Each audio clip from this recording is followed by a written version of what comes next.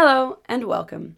I am Tessa Van Rens. You are listening to this podcast series, Radical Solutions for Britain, brought to you by Unlock Democracy. Everyone is talking about Brexit, but do we know what kind of country we want afterwards? Perhaps we don't need wishful thinking or rehashed ideas, but radical new solutions. So, we brought together some inspiring speakers at this year's party conferences to discuss their solutions. In this podcast, we talk to one speaker every episode about their radical idea for Britain. Britain remains a part of the European biosphere. More than 9,000 Londoners are dying prematurely each year because of the poor quality air. So Obama's talking about all of this with the global warming. The challenge for environmentalists is to say, isn't there just a possibility that you are now making a really historical mistake? That a lot of it's a hoax. It's a hoax. I mean, it's a money-making industry, okay? It's a hoax. Today, the UK's energy policy is operating in an environment of uncertainty. Government is facing some tough decisions. This episode was recorded at the Labour Party conference. So we are here with Simon Alcock from Client Earth. Could you please introduce yourself briefly? Yeah, sure. My name's Simon Alcock. I work for Client Earth, and Client Earth is a environmental law charity. We work across many areas of the environment and across many countries. So we're based in the UK, but we have offices in Brussels and in Warsaw. We do work in Africa. And our sort of idea is to enforce or to change laws that don't work to protect the people and the planet. And what we've done very successfully in the UK is drive a court case against the UK government on air pollution. Wonderful. What then is your radical idea to fix broken Britain? A Clean Air Act for the UK. So that's a new piece of legislation that would bring in the right policies to clean up this air. So the big thing would be when we leave the European Union, we will still have, our air pollution is governed by EU law at the moment, and it sets limits for how much you can pollute. When we leave the European Union, that will still be the law, but there's all sorts of questions about it. And we think rather than have the EU limits, you should have World Health Organization limits. So that's very ambitious limits that's based on proper science and proper evidence that protects people's health. So that would be the main thing in the Clean Air Act, but we would also want to have the government bring in clean air zones in the UK. So clean air zones are basically when you take dirtiest vehicles off the most polluted parts of your town and your city. Diesel vehicles are the big issue. They produce nitrogen dioxide, which is a toxic gas that harms your health. Alongside that, you need to help people switch and make this transition, and businesses too, because it isn't their fault that they're driving these vehicles. They've been encouraged to buy them. It's actually still cheaper, which is mad, to buy a diesel vehicle. And so you need to help people switch, whether that's making it easier and cheaper to buy a low emission vehicle, but also we really like this idea of mobility credits where you can swap a dirty vehicle for a certain amount of money that you can spend in various ways. And obviously you need to make sure that the right infrastructure is in place. This is about a better way of going about our towns and cities. It's not about penalising people, and it requires a vision from politicians for a better way of life, really. And that's surely something we should be aiming for to improve people's lives. And so the Clean Air Act, I think, would be the first way of doing that. I really like it because I do think a lot of people experience this extreme sense of guilt, especially when it comes to environmental issues and the personal choices that we make, in a way that becomes almost overwhelming and makes you then decide to just check out altogether and not recycle or not even try, because the problem is so immense. And the way that you're thinking about this is very holistically, without saying it's one individual person's fault, or that we need to lay awake at night, or that we can't make the choices that are good for our business or for our lives. Oh, completely. I think it's certainly no one's fault, really. I mean, I guess if you were to blame somebody, it'd be the car industry that produced the vehicles that emit more than they should be doing, emit more pollution than legal limits. But no, it's not, it isn't people's fault. And that's why you need government action.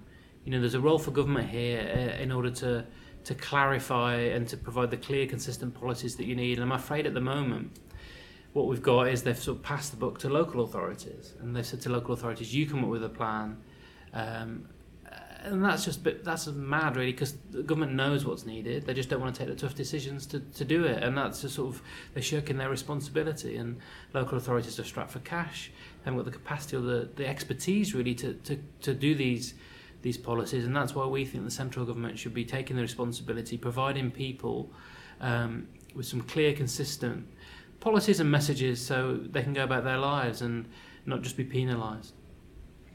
So before we go into the practicalities of that, could you tell me a little bit more about the case that Klein Earth won and that you're known for?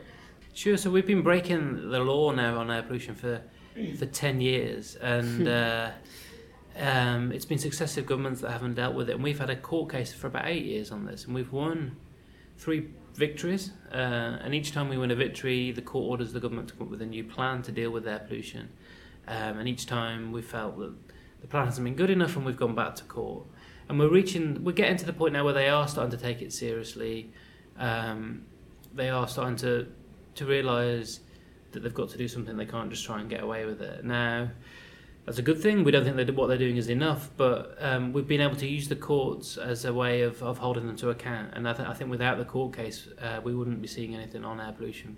And we're worried that once we leave the European Union, there will be no body there, public body in place to help us enforce the law. So, for instance, at the moment we have the European Commission, which plays a role. It's not perfect, but plays a role in terms of threatening member states with fines. So how does sort of new scientific evidence feed into trying to push for new policy? Do you work with scientists constantly, and how is that relation? Yeah, we do. We have a very good relationship with, for instance, the scientists at King's College who really measure the air pollution in London, and they do a brilliant job of actually showing the dangers of showing how high pollution is. But it's a combination. It's also the medical profession as well. So the Royal Colleges have been really good at sort of showing the health effects of this air pollution. Each week there seems to be new evidence coming out showing that there's a different health condition that's associated with pollution. Recently it was Alzheimer's that's been linked to it. And I think you've got to have that awareness if you're going to get change, because without that awareness people are just going to not understand why they can't use their car in certain parts of the town and city. They need to understand why that's the case and the harm that's causing. Yeah, that fits on very well to my next question. So, like you said, you think law and the courts are really, really important to make this change. But since we do live in a democracy, the public opinion and the people kind of forcing the government to do something about it has to inevitably be part of that. Are there ways in which Klein Earth is trying to make that happen as well, and really get those scientific findings out to the people and make sure that they demand their leaders to change something? Yes, definitely. I think it's a really important point, because change happens when people come together and demand the change, really. I think at least big change. And we coordinate a campaign called the Healthy Air Campaign, which is a coalition of charities, health organisations, environmental organisations, transport organisations that come together and campaign for this change. And we each have our own strengths. Klein Earth doesn't have a membership base, but a lot of our partners do. And we really try and push our issues out through that membership and support base, but also through the media as well. We work really hard to highlight the dangers of air pollution through the media, and we've been successful over the past couple of years in making this an issue that the media cares about. Wonderful. So I think you've been very convincing in the fact that we need to be more aware of this and how dangerous it is. So for our listeners who feel the same, what can they practically do to support the campaigns or to try and make this change and contribute to it? Well, they can get in touch with Klein Earth and the Healthy Air Campaign and sign up for that. In terms of their behaviour, there's some information on our website about what they could do. But as I say, it's really government action that's needed. It's not just, people changing their behaviour isn't enough, really, because you've got, it's for the government, it's the government's role to sort of facilitate the change and to make it work for everybody. And so I think putting pressure on their politicians and saying that they want action on this and they need to see more is the best way that they can do to help change this. Yeah. Contacting your MP and writing them over and over. Exactly. I think in a way that is meaningful and not just a sort of postcard campaigns are fine and petitions are fine, and they have their place, but if you really care about this, then you should write a letter and really urge them to do something about it. Yeah, I agree. Thank you very much. That was very interesting. Thanks very much. Thank you for having me. Great. Cheers. Thanks. Thank you. This podcast is produced by Unlock Democracy, an organisation which wants to give power back to the people. This episode was produced and edited by Bridie Addison Child and reported by me, Tessa Van Rens. If you enjoyed the podcast, please give us a like or a share, leave any comments you have for us or for the wonderful speakers, or tell us your own idea on social media with the hashtag #RadicalSolution.